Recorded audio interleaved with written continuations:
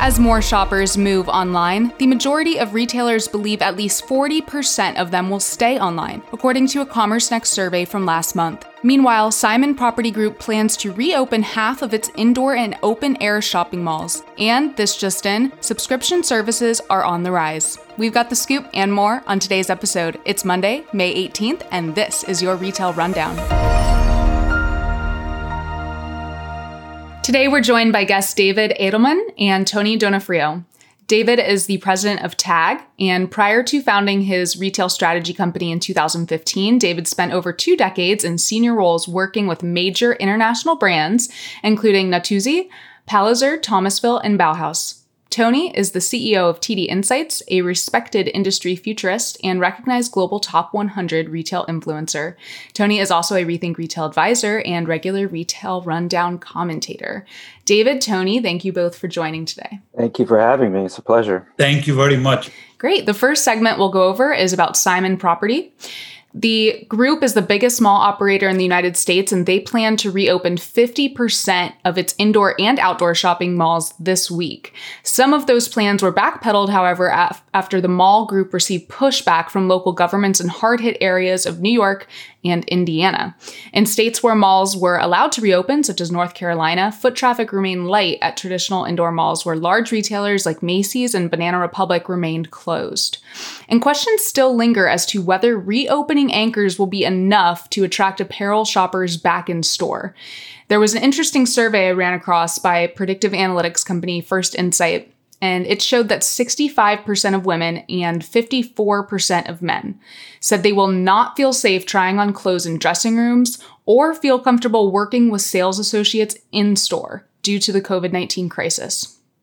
David, I'll pass this to you first. What changes do you think shopping malls and apparel stores will need to implement in order to regain that consumer confidence? Thanks, Julia. First of all, I have some firsthand experience with Class A mall clients here in Vancouver, BC here. We have an open-air mall here, which anchors Walmart, Best Buy, and Whole Foods. First of all, let me start by saying all brick-and-mortar stores, I believe, regardless of category, needed to maintain constant contact with their customer throughout the start of this pandemic. And I think this is imperative because what it does, it keeps the customer in constant contact. So they're being apprised of what's happening, any updates. So when the time does come for the retailer to open, the consumer feels much more in line with what's going on and they feel much safer. So trust to me is a determining factor, definitely for any brand moving forward during this pandemic. So as far as the mall and retailers, I think number one is safety, of course, without saying that obviously safety is number one. So we have to provide a safe environment and protocols must be in place, but not only by listing them. So Simon Properties has done a fantastic job. I looked at their website by listing all the protocols. It's actually very detailed. However, I think when customers come to the mall, they have to show this. So it's one thing to talk about it, but you have to show it. Mm-hmm. So I think signage in place, sanitization stations, one-way exits and entrances for mall and stores, mall staff, enforced sanitizing, handrails, crowd control, social distancing, and customers actually seeing staff everywhere doing this work. I think for apparel retailers, it's going to be very tough, of course, as far as coming back from this. I think that one-on-one service with appointments was a way that I had a lot of my clients maintain contact to and sales with their customers for actually opening. With your customers, with the one-to-one, was that FaceTiming, live streaming, or one-to-one appointments in store? No, this was actually one-on-one service in store with protocols in place. So that's very important that protocols are in place. So offering to wear face masks, having a hand sanitizer at the door, having the customer use the hand sanitizer before arriving, and maintaining safe distance. So those are very important when you do one-on-ones. I do feel, though, however, that obviously online YouTube, like for apparel companies, YouTube videos showing items, people modeling different outfits, various sizes is also very important as well. Mm-hmm. And you said to keep the customer in contact, constant contact with the brand or retailer throughout this pandemic has been key to being able to drive them back in stores when they reopen.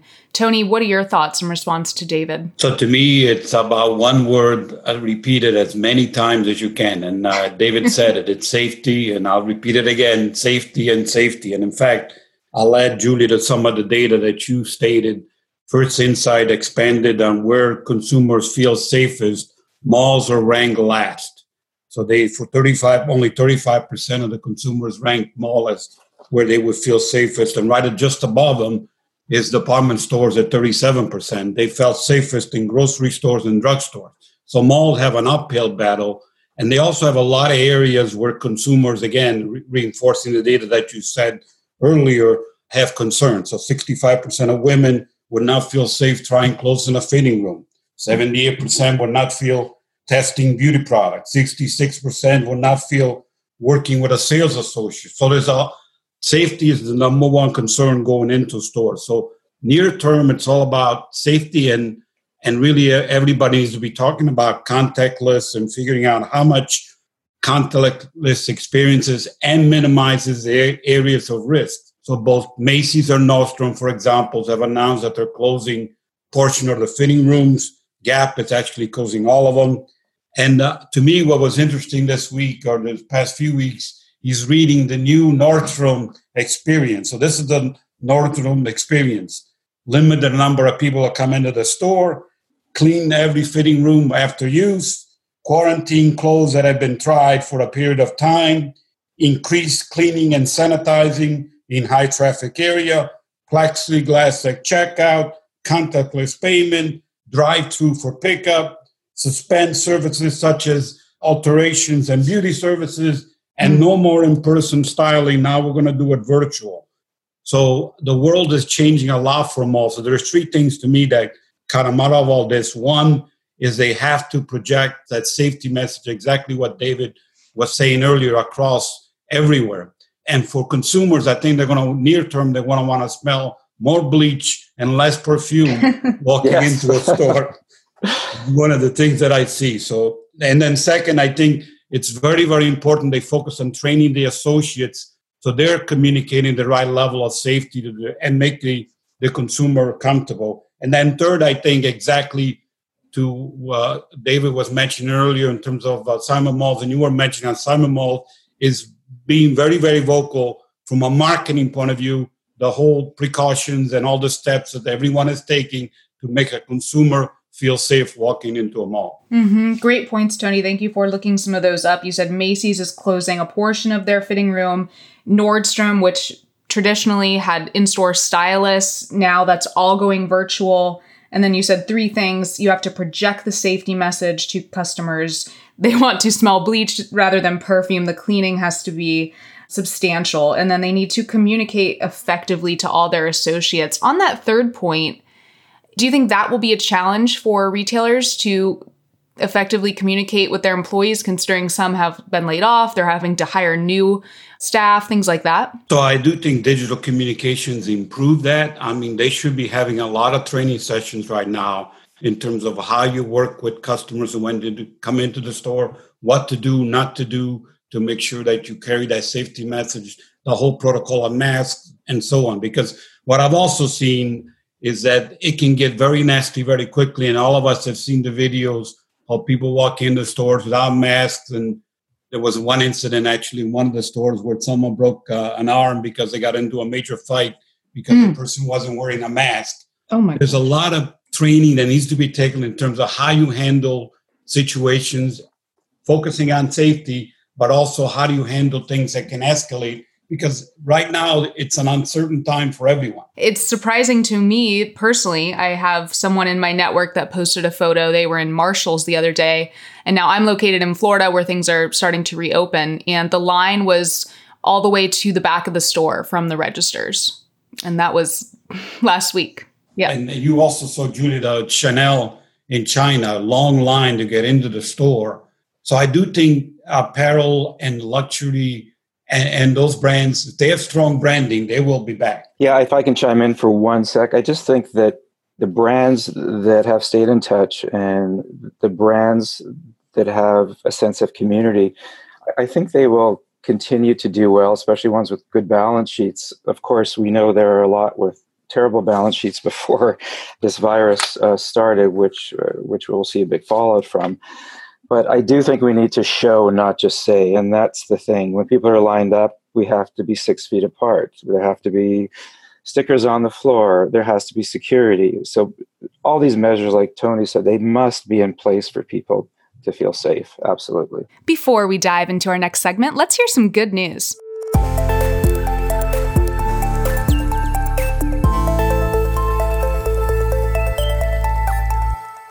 Outdoor industry companies, including Patagonia, LL Bean, and The North Face, called on U.S. Congress last week to invest in recreation infrastructure to help with the industry's recovery from the coronavirus pandemic. Apple is reopening its first retail location outside of the APAC region in Vienna, Austria. The store is opening with limited hours and requiring safe distancing rules. As part of France's #ProtectYourCaregiver initiative, more than 50 famous brands from the fashion industry, including Balenciaga, Chanel, Louis Vuitton, Marc Jacobs, and Karl Lagerfeld, are joining forces to auction off garments or accessories to buy medical equipment for hospitals. Jared, the Galleria of Jewelry, is offering a free virtual wedding platform for couples who had to cancel their weddings due to COVID-19.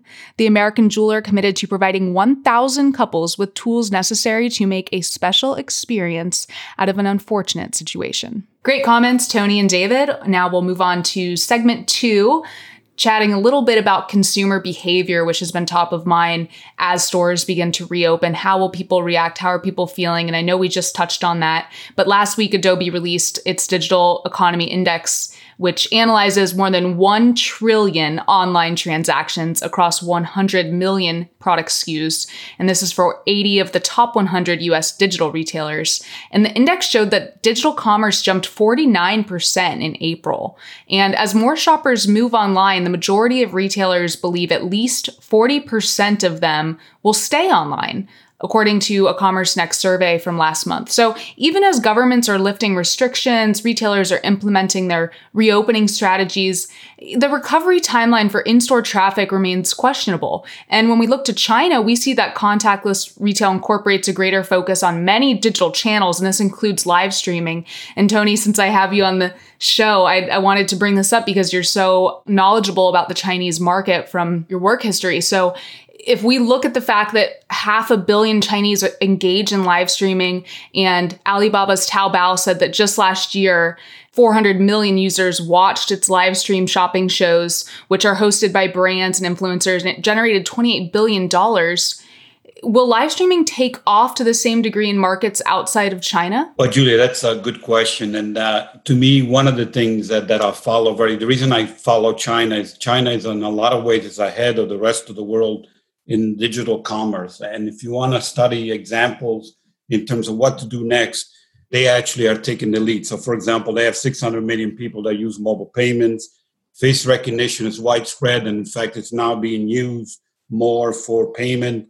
Cashierless stores are in the hundreds versus we only have in the dozens or less in the US and even more, less in Europe.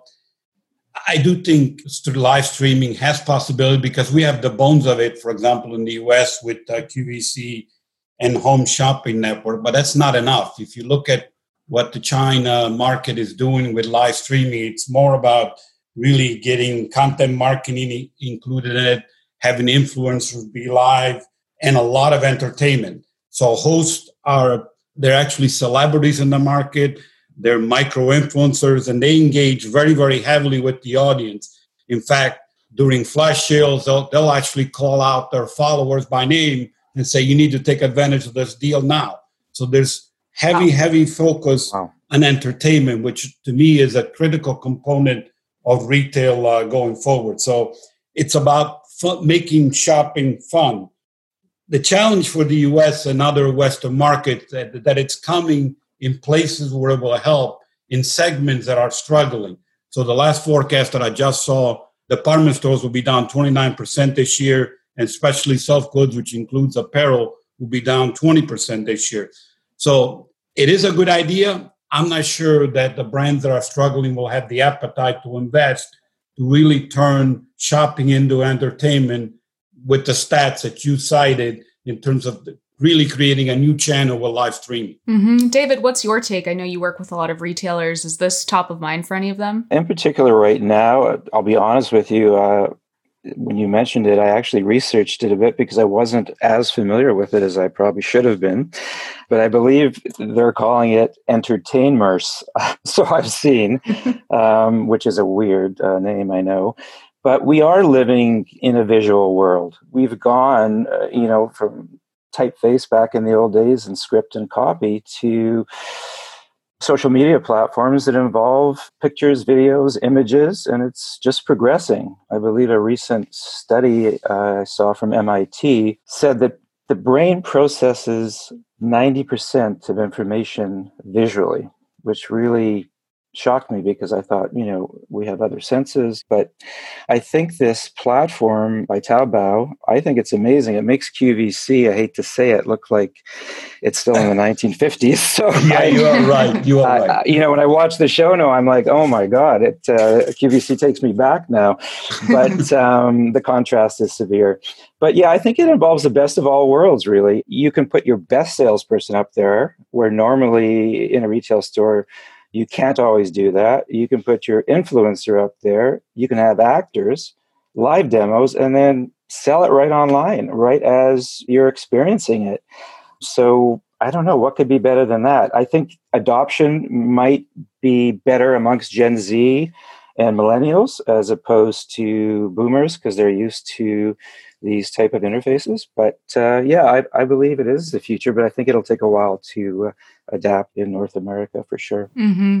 I agree. It will definitely take a while. And I think there's some parallels between Taobao's live streaming and Instagram's live stories. Influencers are constantly sharing products on their live stories and also on their stories in general. So I think that is growing and maybe we'll see some pickup there. But I noted that in China, some of the influencers take up to 30% commission and things like that. And I also had an interview with Ashley Dujairanok, who covers the Chinese market, and she said it's not as profitable as you would think for brands to do live streaming. That totally makes sense. But you got to remember that, and in fact, we'll talk about this later in some of the other topics, the store is the most profitable place for retail. E-commerce and all these other channels tend to take profit because you end up adding additional cost. And all you have to do is listen to the last Amazon call where they basically made a lot on the top line, but made nothing on the bottom line because they're spending it all to actually keep the channel going. Mm-hmm. So I do think that live streaming is an example that it gets you there, but it's got to be part of the mix, not the end-all solution. Mm-hmm. And Amazon has dabbled in live streaming, but it hasn't taken off. And a lot of reports I was reading say that's probably because they're not working with brands that are as well known when you compare it to Taobao in China. But when we think about all the bottom line's not doing well, the returns are a big topic that retailers are concerned about with the uptick in digital e-commerce orders. But what new habits do you think will be cemented into consumer behavior after the pandemic? So I can start with that. To me, I came up with 5 so far, and I think they will keep coming. The study that I saw, it takes about 66 days to form a new habit, and that's how long we've been in lockdown. So we're creating a lot of different habits. So I think number one is we are going to move more online in terms of shopping, but it's not to the percentage that it's going to take over the world. So Forrester just issued a new forecast post-COVID-19 where e-commerce is going to end 2020 because of COVID, and they only raised it by 2%. So they went from 19% to 21% of total sales. So it's not taking over the world. And the 3 reasons they cited is most online experience, and we just talked about live streaming, in most of the world, they're mediocre. They're not that great in terms of experiences.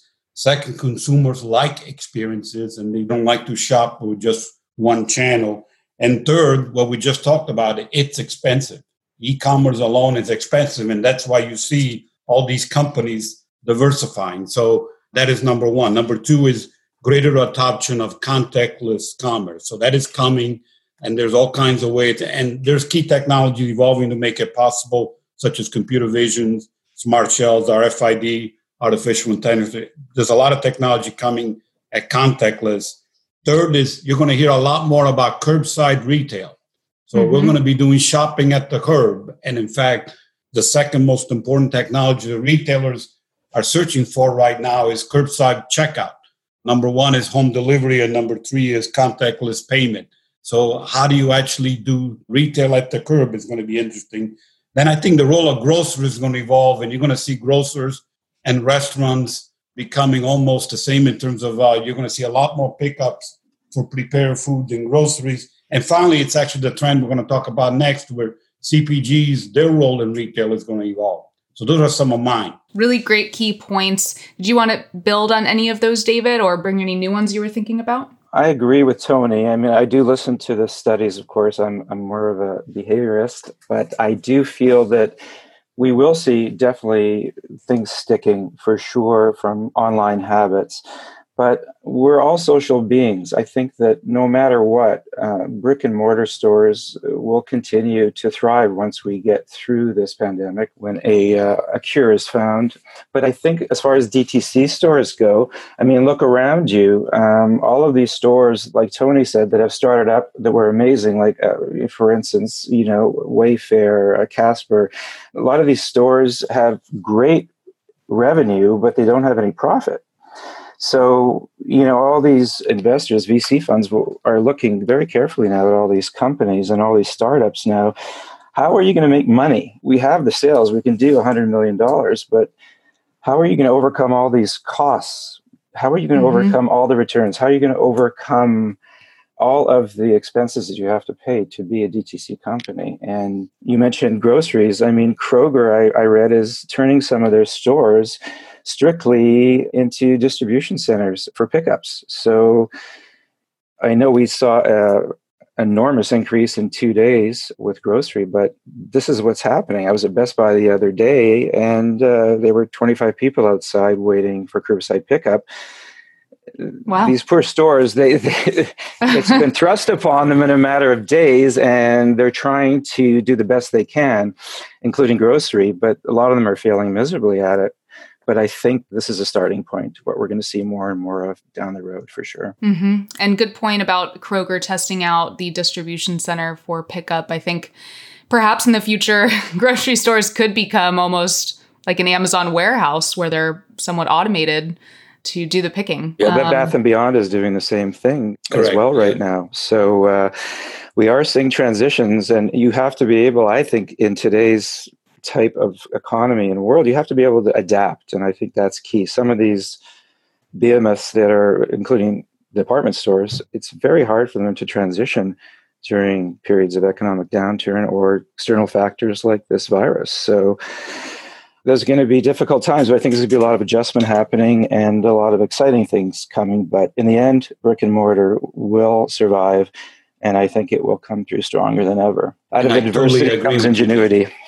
Yeah, I always say that. Out of adversity comes ingenuity. And I think we always, as a human race, will come out of adversity, and we will come out from this as well. No, I totally agree with you, David. Stores are not going to go away. They're going to be a key part of the mix. In fact, they are the most profitable part of the mix. It's a key of how you actually create multiple channels for consumer and you get to a balance. Ultimately, it's about to get to a balanced commerce model. And I think that's possible, because you see that in terms of what the online folks are doing, as you said, versus the offline folks. So in other words, the online folks are opening stores, and then vice versa. The ones that have physical stores are building their digital presence. And you look at Walmart, for example, how they came back along with their services. That's really what brought them back, versus a few years ago, they're being right off that Amazon was going to walk all over them. They really turned that around, didn't they? Yeah. Yes. Well, their express delivery is amazing right now, and that's something I guess we'll talk about in a bit as well. Great. Well, you guys brought up DTCs and also just how behemoths are responding during the pandemic. And there was some interesting news. It generated a lot of buzz on LinkedIn, a post I made the other day, but it's PepsiCo. They launched 2 new direct-to-consumer websites. One is called pantryshop.com, and the other is snacks.com. And they allow customers to purchase chips, soda, sports drinks, and other snacks directly from PepsiCo brands and have them shipped to their homes. A Forbes article last week suggested that subscription services have, quote, never been easier to sell, from off-the-record conversations with 12 CEOs of subscription service companies. Now, I want to note that Pepsi's offering does not seem to have a subscription component, but I think when we're talking about D2Cs, it's important to throw this news in there about subscription services on the rise right now, because historically they perform best when the economy is doing well and expendable income is high. So it's a really interesting mix here. And David, I'd like to pass this to you first and just get your thoughts. Is Pepsi's new offering the right move, considering the competition from Amazon, Walmart, and the like? Well, thanks, Julia. For time here, I'm going to include both pantryshop.com and snack.com in the same category. Although they do carry some different products, I think we're looking at basically a subscription type package here. And I think it's somewhere between essential and discovery. I don't know if it's quite one or the other. But to start off, I think DTC with consumer packaged goods is very different than with non-consumables. For instance, like a Nike or a Dyson, they all want total control over their branding and their reputation, both online and in store. I feel that Pepsi's intention here with this subscription-like model seems like to me like a more of a short-term marketing play. I don't really believe it has legs. I could be wrong, but I think during COVID stay-at-home orders, consumers could have easily taken advantage of this. I mean, think about it. You could send gift baskets of, I hate to say it, but some sugary treats. Cheetos, junk food, whatever you want, nachos. But I think people have moved on from this. And the products that they're offering, I don't think fall in line with what people are wanting or craving coming out of this pandemic. And I'll explain that in a minute. I think they're just late to the party with this coming out a couple of days ago. So to me, what is their value proposition? So there seems to be nothing really unique here. Chips, sport drinks, cereals, very high sugar content, widely available everywhere. So what I look at is I always look at what can we do to attract a shopper. So I look at maybe offer more exclusive products to these subscription customers, enable early access perhaps to new product launches, make them a VIP. What's the hook? Offer free samples with subscription perhaps. And even maybe become an insider, be a Doritos taste tester or a new product tester. And, this way you get, it serves two purposes. You get the customer involved and you get great data back, and it's free data, and the customer is willing to do it. The other question is, will consumers want multiple deliveries, plus adding another online account to their list, right? Mm-hmm. I mean, to me, this is friction at its best. Yeah. Right? Setting up another online account. We don't need it, right? It's like signing up for another credit card. I mean, when you walk into Walmart, I don't need another MasterCard, right? Mm-hmm. So multiple deliveries, not convenient. It's much easier, I think, to buy it from one place, whether it's Walmart, Instacart. The second thing is, I think, is forced assortments. I feel that Pepsi is ramming assortments down customers' throats without having them be able to personalize their selections. As well, free shipping in 2 business days, really? I mean, that's business days, so 3 to 5, perhaps, days. Not good enough. With Walmart's express delivery, 2 hours. I mean, and also one more account to set up, one more password to keep, one more bookmark, et cetera, et cetera, et cetera. So I contrast this, and I know we're talking this perhaps isn't a subscription model, but for instance, subscription models like Dollar Shave Club, et cetera, they offer an item that is unique. It's a better quality item. It's cheaper. It's something they need. And it's got convenience built into it. So customers, absolutely, are more apt to subscribe to that, or even dog food where they can only get it from certain places. Mm-hmm. David, you said it doesn't really have legs. So your take is it's not a great value proposition, doesn't really have legs. You're maybe on the cautious side saying it's a no-go in a way. I know you didn't say that exactly. Tony, are you more positive about this, or are you on the same page as David? Well, I think it's this pandemic is one of those unusual times where it's a great time to experiment. So I think it's a good idea to experiment. I'm not sure if it's exactly going to work, partly because of what they have, But they're not the first. I mean, Unilever announced in late April that they're also doing the same. They had online sales already at 6 to 7%. During the April, they grew to 36% for the quarter. So they announced that they grew 36% for the quarter, and they said they're going to ramp up their investment to go directly to consumers. You got to remember, PepsiCo already has about $2 billion in e-commerce, and without the DTC focus. And the DTC focus, to me, this is a perfect time to just experiment to see what's possible. They do have shipping and distribution capabilities based on where they're located, and they also have 23 brands that generate $1 billion or more, so they're very popular in the market.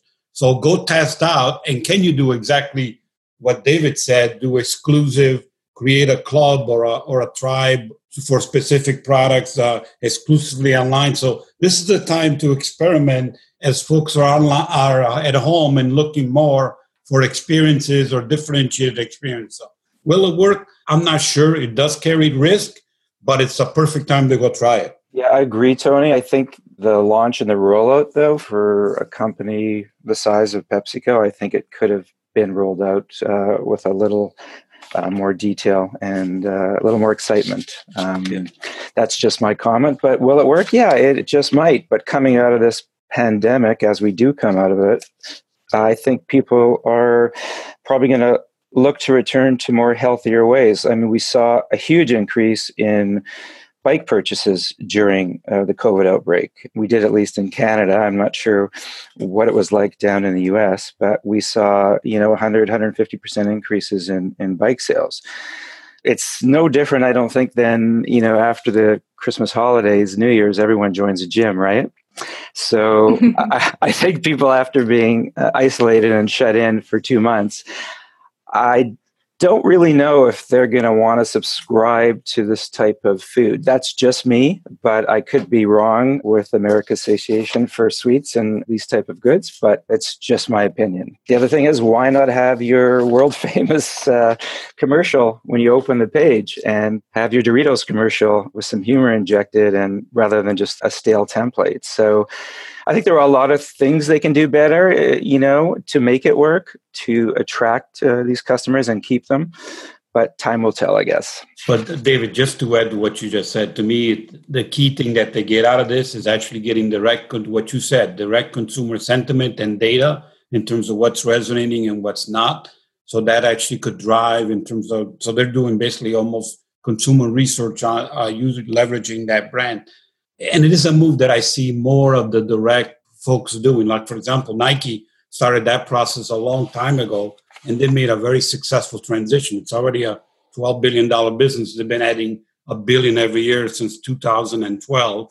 And in China, it really saved the quarter. So, for example, in China, when they went into lockdown, they shifted all the focus to working and staying connected. So working out apps, those working out apps were linked to their commerce apps. The workout apps went up 80% because people had time to exercise. But guess what? Their e-commerce went up 30%. And it actually helped save the quarter. And they had a decent quarter as a result. So it's another way to reach a consumer and have presence. But again, it's got to be balanced to what we talked about earlier. Absolutely. Absolutely. I guess we've seen a big turnaround for Peloton. That's definitely been a big savior. I hate to say it, the virus has been a savior for many companies, not for brick and mortar, obviously, but definitely for others. Great points from both of you. I think the big takeaway here is what Tony and David said, you both, about this is a great time for experimentation, if anything. So to get out in front of more customers is great. And to really hear what they're saying and get that feedback is going to be what makes the difference. I will say there were some people who commented, including Peter Fader at the Wharton School, and said, this could be potentially a PR play. And others said, why would a consumer ever want to purchase from a CPG directly when we don't think in that way? We don't walk into the pantry. This was Ricardo Belmar, our advisor. He said, you don't walk into the pantry and think, what Pepsi products do I need? What Coke products do I need? You think, what do I need, right? So I think that will be a challenge. They might have to get a little bit more collaborative with their traditional competitors. Definitely. Cool. Well, Tony, David, thank you so much for joining today. It was great to have you on the show, Tony, as always. And David, I hope to have you back in the future. Wow, thank you very much. It was a pleasure. And like I said before, an honor. Really enjoyed the discussion. Thank you. Thank you for listening to the Rethink Retail podcast. That's this week's Retail Rundown. Don't forget to join us next week for another episode. And if you're interested in being a guest on the show, apply at rethink.industries/podcast guest. That's rethink.industries/podcast guest. Follow us on Twitter at rethink_retail and show some love by subscribing, reviewing on iTunes podcast app. Until next time.